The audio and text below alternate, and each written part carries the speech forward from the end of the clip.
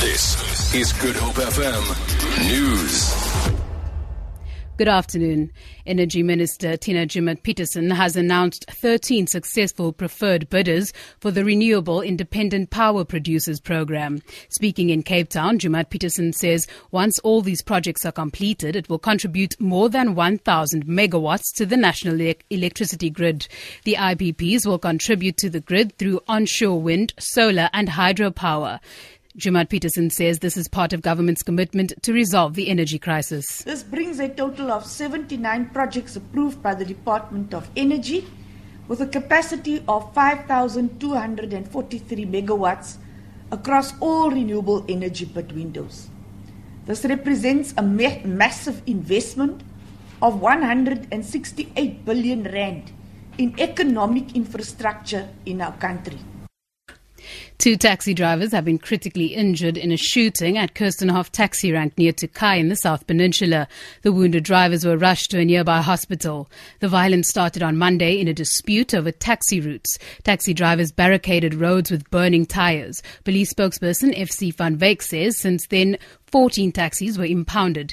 He says the situation is calm at the moment. We've opened an attempted murder case for further investigation and no arrest has been made as yet. We can also confirm that 3 persons have been arrested for public violence and 14 taxis have been impounded since Monday. The matter is under control and is jointly being policed by Kirstenhof Police, our POPs unit and Metro and City Traffic. Western Cape Police are concerned about the growing number of incidents which are occurring on the N2 near Cape Town. Recently, motorists travelling between the city and Somerset West have been targeted by criminals who leave obstacles on the road which puncture their tyres. Motorists are then forced to pull over to the side of the road where they are then robbed. Police spokesperson Andre Trout says the Western Cape Flying Squad and other agencies are policing that section of the road. He says he has urged motorists rather to be vigilant. During a breakdown, we encourage the public to remain in their vehicles and to report them telephonically to authorities if you have access to communication. It's highly recommended to travel with a mechanically sound vehicle which is efficient fuel for the journey. And finally, 3 countries involved in the search for a missing Malaysian airline in the Indian Ocean says if nothing has been found by next month, they will double their target area. Searches have so far been done in over half the initial area of 60,000 square kilometers.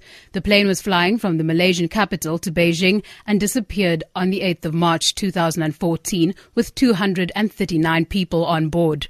The Australian Deputy Prime Minister Warren Truss says the search teams are confident that they were still focusing on the right area of ocean. In the event that we cannot find the aircraft, the commitment has then been made to extend the search over a further 60,000 square kilometres. That would cover the entire highest probability parts of the search area, places where we believe that the aircraft is most likely to be located.